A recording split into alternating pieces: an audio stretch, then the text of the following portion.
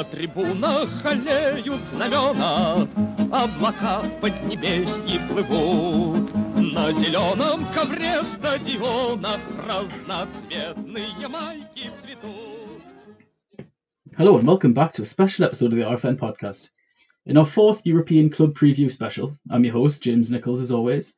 And this week I'm also joined by Rob van Ellevoet of the Kein Galil podcast to discuss things all Feyenoord ahead of their tie in Moscow with CSKA. So, good afternoon, Rob. Good afternoon, James. How are you? Yeah, I'm good. Well, I say I'm good, but after we suffered two teams getting knocked out of Europe last night, it could have been better, but tonight, Loco playing, they're quite optimistic about Loco's chances for once, despite the group. And then, of course, CSKA back again. Yeah. Now, of course, CSKA are currently top of the RPL and have been pretty good of late in the domestic form. They've only lost one game in 10, and that one game was, of course, last time out against Feyenoord at Rotterdam. Now, Feyenoord won 3-1, which seems quite a glamorous and an easy win, but I'm not quite sure if it was. I think it was a little bit closer than the scoreline suggests. So what are your thoughts on the first leg and how the game went? I think you're right. It could be a lot closer than 3-1. But to be honest, it was maybe it was our best performance this season so far. I really didn't expect to win because CSKA, as what you said, is on top of the Russian league. And we were not doing that great in Europe. So yeah, I was surprised to win from you guys. And I thought in the first 10 minutes or so, my feelings were quite different than after 90 minutes. Because in the first 10 minutes, I thought, oh, this is going to be really difficult. But we played well. And I think what I said, it was the best performance so far. Yeah. No. I must admit, I was a little bit afraid of Feyenoord, if that's the right word, before when the group stages were announced. Yeah. But I was taken aback by the result against Wolfsberger. Now, obviously, 3 of those goals were penalties. Oh, but, right. Yeah. but what happened in that game? How did they kind of fall apart so much? It's easy to blame the referee for this one. It's the most easy out way for an excuse. But I think he played a really big part in that match. We were awful to begin with. We didn't deserve anything but a draw at top. We didn't deserve to win. But there were 3 penalties, and at least 2 of them were quite ridiculous, to be honest. So yeah, it was a crazy match, and I was really, really angry. We experienced a match like this in, I think it was 2015 against AS Roma in the last 32 in the Europa League, and it really reminded me of that game. We were stolen from a draw. It was awful, but we were playing really bad. So I was mad. Yeah. See, up until that last game, I mean, like you say, you mentioned the penalties and possibly blaming the referee in the Wolfsberger game. Yeah. In the Feyenoord CSKA game, of course, 2 of the goals were marginally offside, but regardless of that, I don't think CSKA really showed enough attacking threat and enough star quality at either end of the pitch. Yes, one of the guys was in an offside position, but when he crosses the ball in, there's just not a defender for miles. Like, you can't be defending like that at this level and get away with it. And that's kind of been CSKA's issue this season in Europe. The build-up play has been brilliant up until the final third. Yeah. And that's really CSKA under Viktor Goncharenko. They pass it, they have their plan A. But if anyone sits backs to the wall against them, or they come up against, in Feyenoord's case, a more elite defence, a stronger defence, then the players do really tend to struggle to break the final line down. We've played Chidera Ajuke up top. Yeah. We played Shalov up top, Adolfo Gajic, Arno Sigurdsson, all of them playing that central striking role, and none of them have really had that much of an impact. Now, Gajic did score, but it was a bit of a tame shot, and aside from that, I thought he was really dreadful in that game. Yeah. And that's, when I look at Feyenoord's side, they do seem to have a little bit more star quality than Siska's, apart from maybe Vlasic, who's the best player in Russia by quite some distance at the moment. Yeah, exactly. But domestically, Feyenoord, how have you been performing in Eredivisie? So far, we're doing okay. I think in the first few matches, we drawn a lot of matches we should have won. So I think at the end we should have like 3 or 4 points more than we do have now. But we're in third position, which is acceptable for now.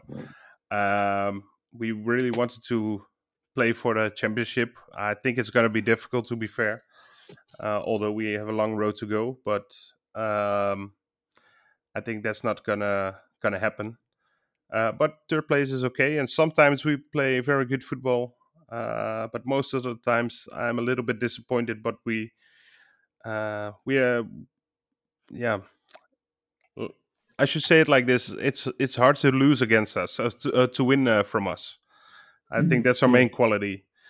We don't play beautiful football that much, but I don't know, we are a team, and that's a good Yeah. thing, with some good defenders and one star in the front, which is Steven Berghuis, our number 10. He didn't score at CSKA, I think, but he's our star player, and so we have a good mix. We have a good mix of players, but we normally we score a 7 almost every game, or a 6, but it's never a 9. You know what I mean? Yeah. So Yeah, definitely. it's hard to win from a very big team. So that's why I was surprised to see us play that well against CSKA. But in the competition, we're doing okay. Our last game was good, actually. We came behind after a few minutes, and after 15 minutes we had a red card. So we played with 10 men, but we won 3-1. So that's good. Yeah, we're doing okay. Like, I give it a 6.5. Yeah, Berghuis was. I thought I was really impressed by him in the last game. I thought I'm sure he set up Paps for the first goal, if I remember rightly. But you can tell he's got that star quality. That's just the level above a lot of what we're seeing on the pitch. Yeah, exactly. As I mentioned, Cisco themselves are actually top of the RPL, and they started off quite poorly, but are really getting a very solid run together. And a lot of that is basically Nikola Vlasic is in outstanding form this season. He's carrying the team almost single-handedly at times, to be honest. Yeah. The big performance was the recent derby win against Spartak, the 1-3-1. That counts, And I think.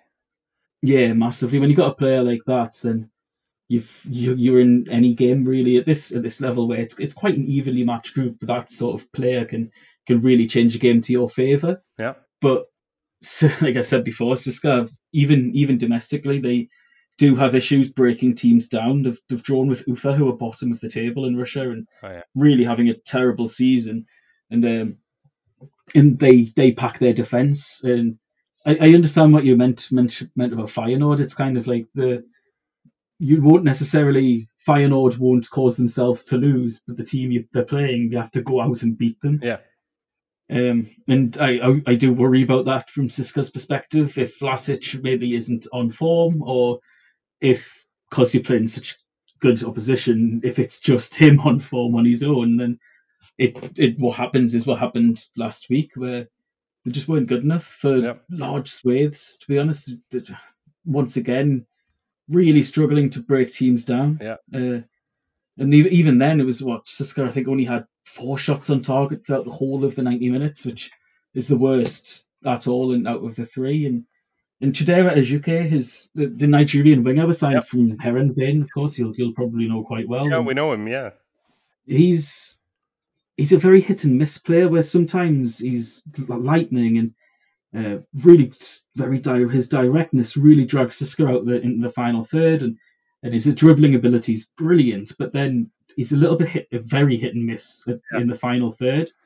I think he completed more dribbles in 45 minutes against Dinamo Zagreb than any other player in Europe had at that point, but didn't make a single key pass, didn't have a single cross into the box, nor an assist or shot on goal or anything. Yeah. We know him, of course, from Heerenveen, what you said. And we talked about getting him to Feyenoord, but he was way too expensive for us. I think CSKA paid around 12 million euros or something for him. Yeah. We didn't have that. We are not that rich. Um, but that's his problem. Exactly what you're saying. He's very dangerous. I think our the wing backs are going back if he comes through. But the final pass or hitting a goal is still difficult for him. But it's an attractive player to watch. I think that's true. But he should learn a lot, I think, and hopefully he won't show it on Thursday, uh, because then we're Yeah. screwed. Yeah, and Siska's problem is that really where, apart from Vlasic, of course, they don't have that real final star quality, and it's because most of the squad are really still developing. It's the youngest squad in Russia by quite some distance, and I think All right. it's the second youngest in the Europa League right now. They've got a lot of promise, Yeah. and a lot of them are really only developing that promise into game by game delivering. Ivan Oblyakov has came from Ufa with Goncharenko, and he's a very, very tidy young midfielder. Yeah. And it's only this season that he's really coming into his own, and you can see that he is the future of CSKA's midfield and the national team's midfield. He's been that good for them. He's probably been the best player behind Vlasic. Yeah. Of course, Feyenoord are now bossed by the former Zenit man, Dick Advocaat. Yeah. So how is Advocaat faring, and what sort of style of play does he implement upon the side? Is it very typically Advocaat, where it's defence first and then figure out the rest from there? Yeah, I think it is. That's what he brought when he came last year I think it was October 2019. We had Jaap Stam, the great defender of the Netherlands in the late 90s and 2000s. You know him, I think. Yeah, of course, Yeah. definitely. Jaap Stam really wanted to play some real unrealistic football, like high pressure. We didn't have the squad for that style of play. Very slow defenders, so it was impossible to play high pressure. And Dick Advocaat just brought a lot of, I think, realism. Is that a good word? Yeah, In, makes sense. yeah, that's what he brought to us, and he keeps doing that. I think sometimes he is a little bit too conservative. We played in the Europa League. We played 0-0 against Dinamo Zagreb away, and I really think with some attacking changes, we could have won that game. But Dick thought after 60 or 70 minutes, all right, 0-0 is enough. We're happy about this, and let's get back to Holland with 1 point, where we all as fans thought, well, this was the one to get 3 points out of Croatia. Yeah. And that happens a little bit too much, in my opinion. So that's sometimes is frustrating, but in interviews, he's a happy man. He gave us some pride back. I think that's a good word.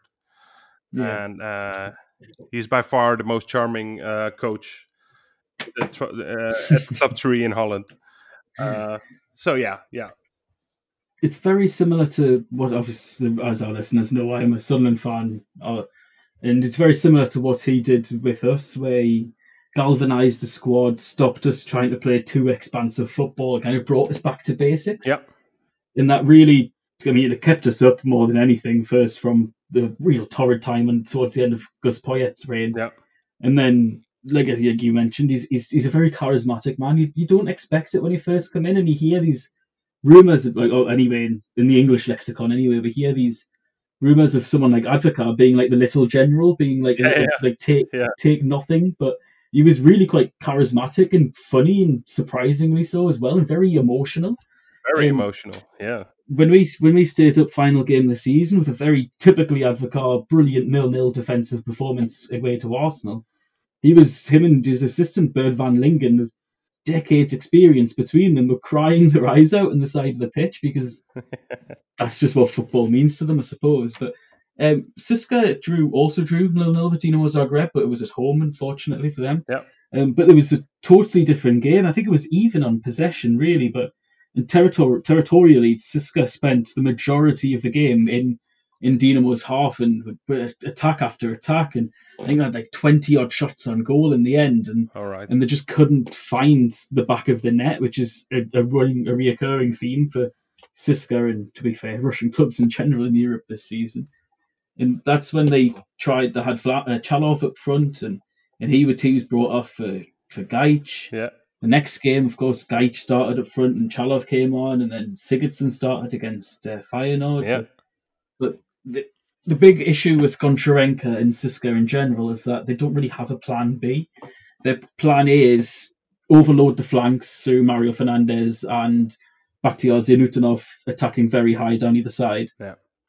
Kachayev and Ajuke or whoever it is on the opposite wing cut inside, and then they continue like that and recycle play out wide, cut into the flank, cut into the channels, try and control territory around the opposition box.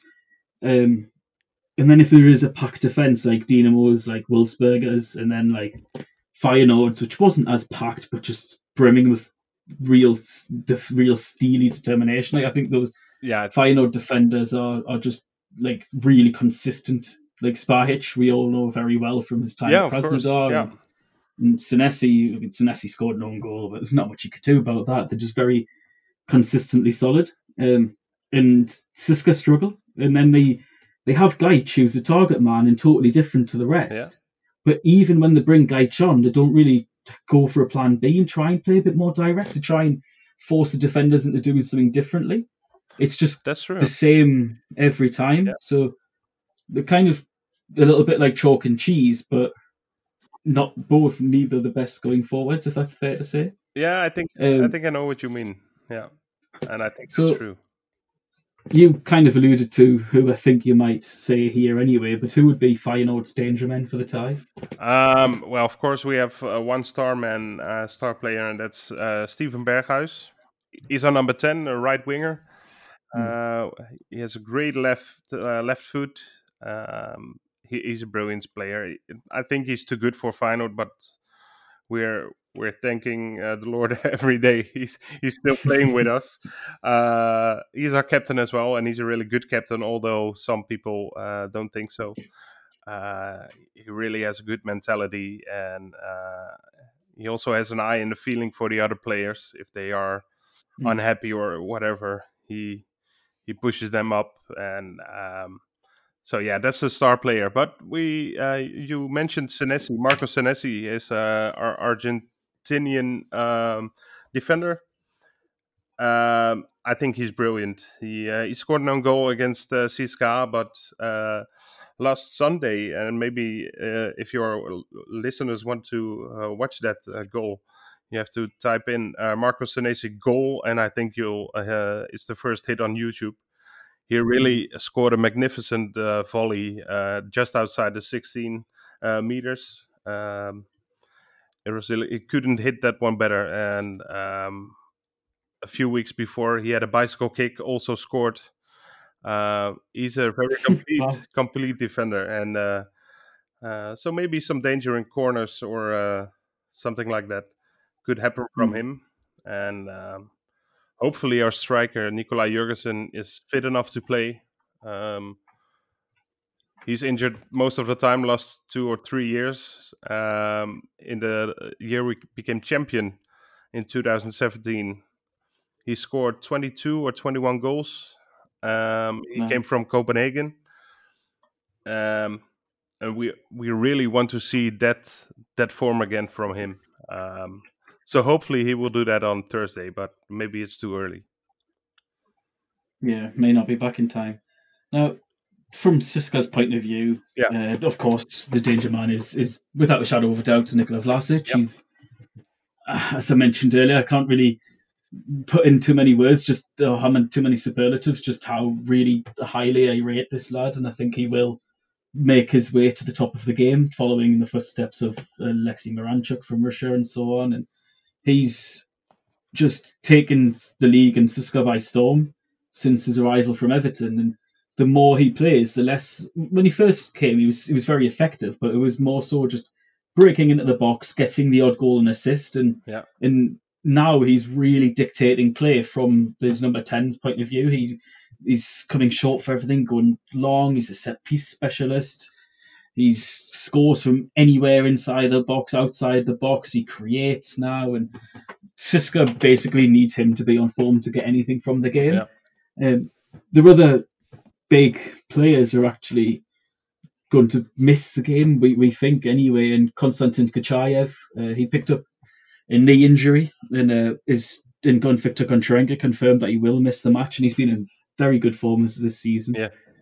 Mario Fernandez down the right flank is the best right back in Russia by quite some distance, and most of Siska's good play comes from him overloading the lateral with linking in with Kachayev, uh, Vlasic, and then sometimes Alan Jagoyev, who, like Jorgensen, has been injured constantly. What feels like now for Yeah. almost a decade, and But he's Zagoyev is a big name, right? In Russia. yeah, huge name. He's played a Um, few European or World Cups, I think, also. yeah, definitely. He played in 2018. He really came into the international stage in 2008 and 2010 Yeah. as a young and exciting winger, and then played in just about has played in every major tournament Russia have been in. But his injuries have really set him back All year right. in year Yeah. out, especially of late, where he's been just bit part games every 5 or 10 minutes here, and then he's out for a game. He's actually out for this game because he's got COVID, which is of course not injury related, but he will miss the match. All And right. Mario Fernandez is a massive doubt as well, due to injury.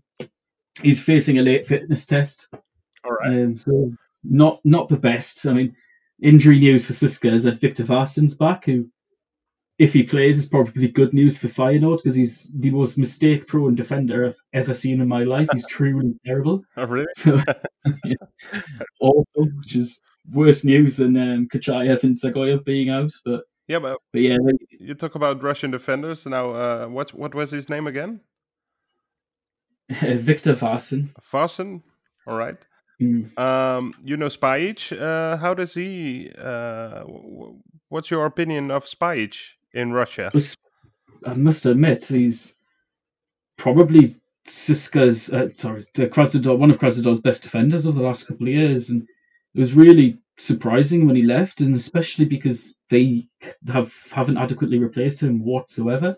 Kayo was mistake ridden, to be fair to him. Yegor Sorokin, who was the signing to replace Bajic, hasn't really kicked on from his early promise at Rubin Kazan.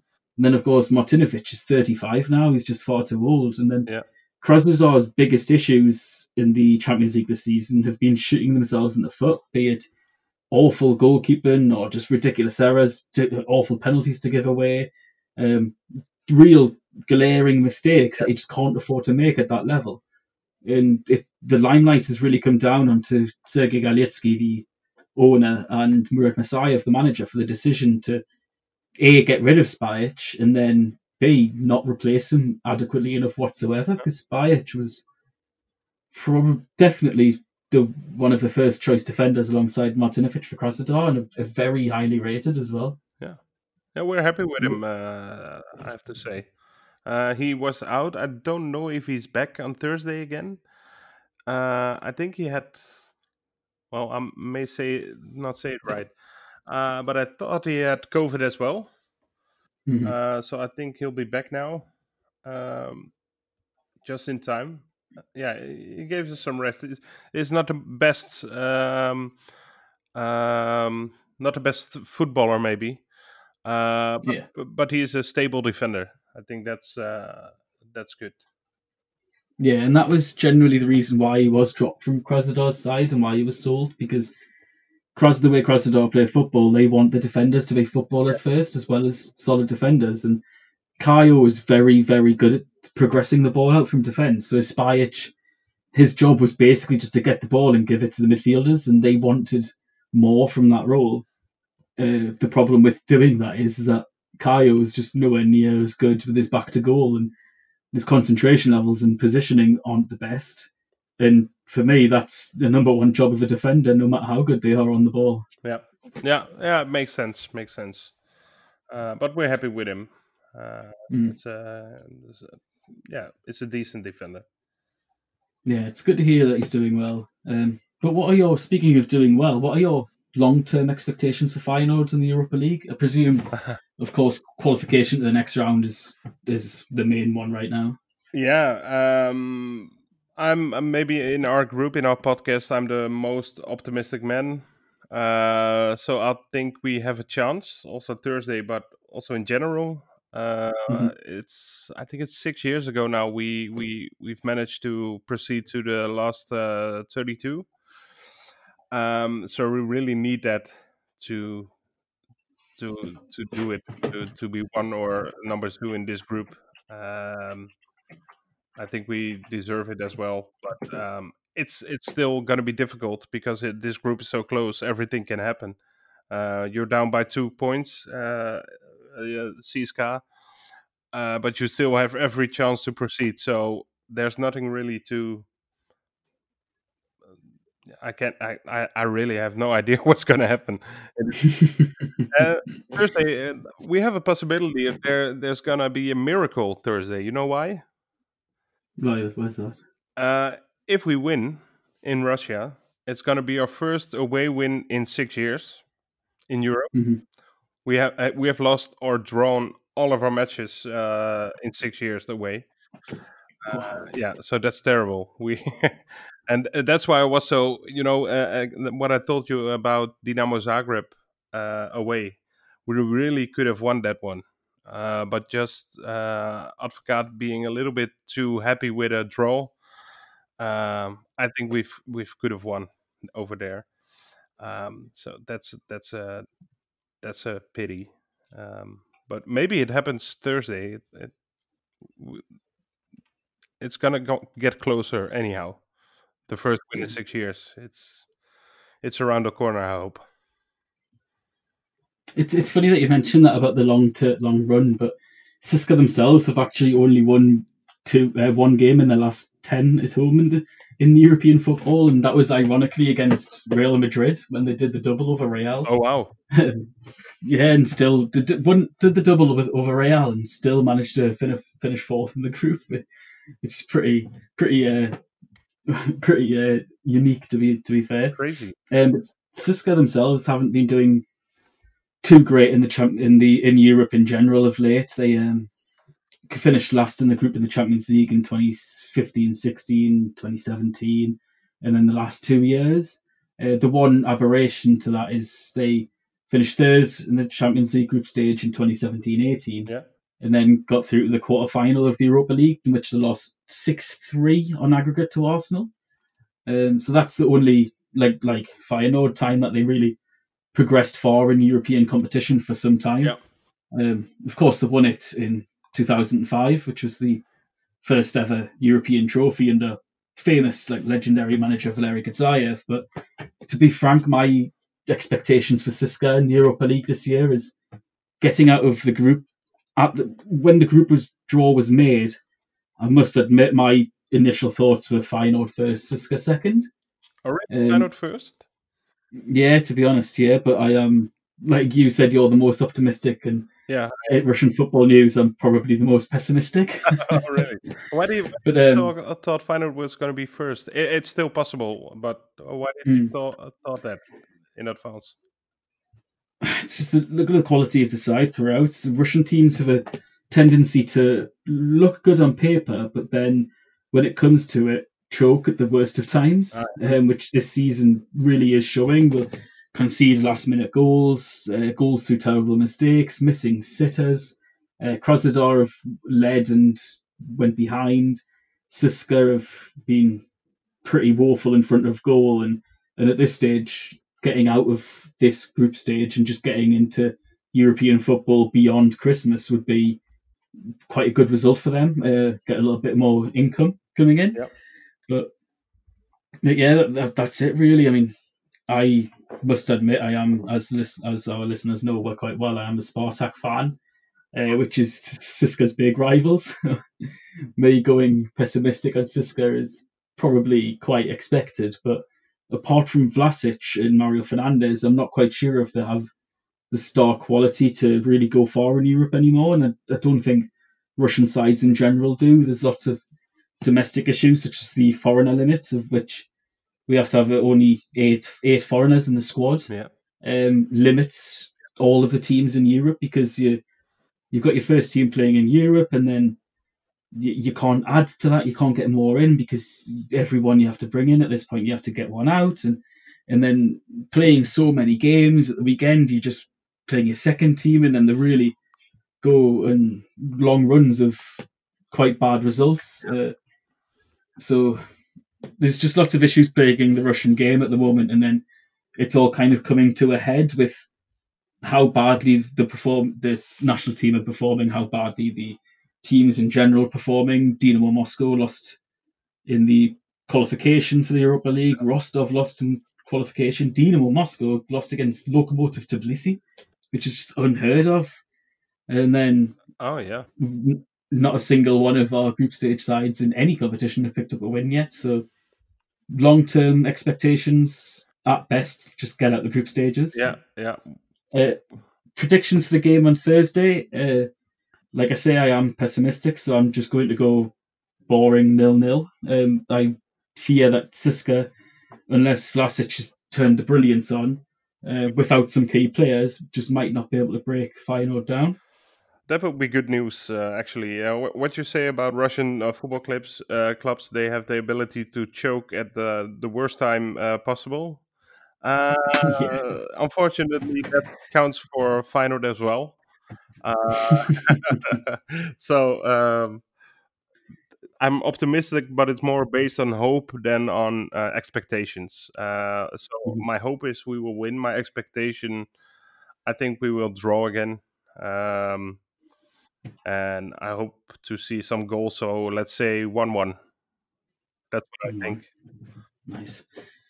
Right. Well, thank you for joining me today, Rob. It's been a nice little conversation to hear about both sides, and Thank you. And for any Dutch speakers who are out there, make sure to go listen to the Kein Gelul podcast. And Rob, where can everybody find yourself and your work online? Everybody can find our podcast at soundcloud.com/Kein it's KAINGELOEL. Maybe you have to listen to this again because I was going too fast. Or keingelul.nl, which stands for Netherlands, of course. So there you can find us. We can find your podcast, I think, if we see your Twitter account, Russian Football News, right? Yeah. As usual, ours is all the same places. It's at Russ Football News. Podcasts on SoundCloud, Apple, Google, Spotify, YouTube, and so on. Any personal Twitter accounts just for yourself, or the Kein Gelul one at all? Yeah, on Twitter. Yeah, you can follow Kein Gelul Pod from podcast, POD. Or my Twitter you can follow as well. I'm not that active, to be honest. I retweet a lot, but that's it. You can see Rob van Elewoud, and I hope you spell my name somewhere in a text or whatever. That's my Twitter account as well, just my full name. Can I ask you one question, James, for our listeners? Yeah. I'm curious about one thing. You're a fan of Russian football, especially from Spartak, but you're an Englishman. How come? Yeah, I get this quite a lot. We kind of at RFN, one of our writers, Ilya, did an interview with a lot of our writers, and basically asking why follow Russian football when it's a bit crazy and as the Russians themselves say, a bit shit. Yeah. When you're English, and from my perspective, anyway, I studied Russian and Soviet history in my master's degree. Oh wow. And basically just wanted to make something useful out of a master's degree in 2020, because there's not much usefulness from a master's in history anyway. Yeah.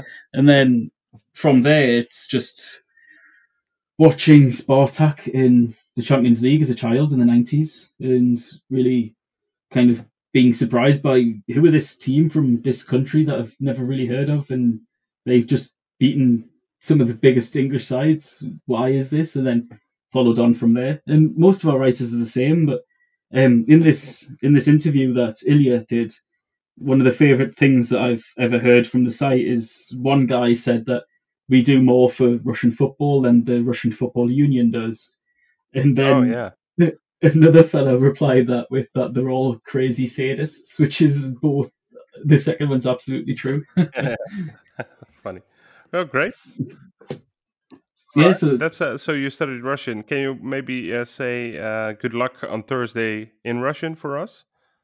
oh no, it wasn't. I didn't study the language. I Oh, studied you the didn't for the history. language. Okay, okay. Yeah, as the listeners know, my own Russian is absolutely Oh, horrendous, okay. and So let's. I always get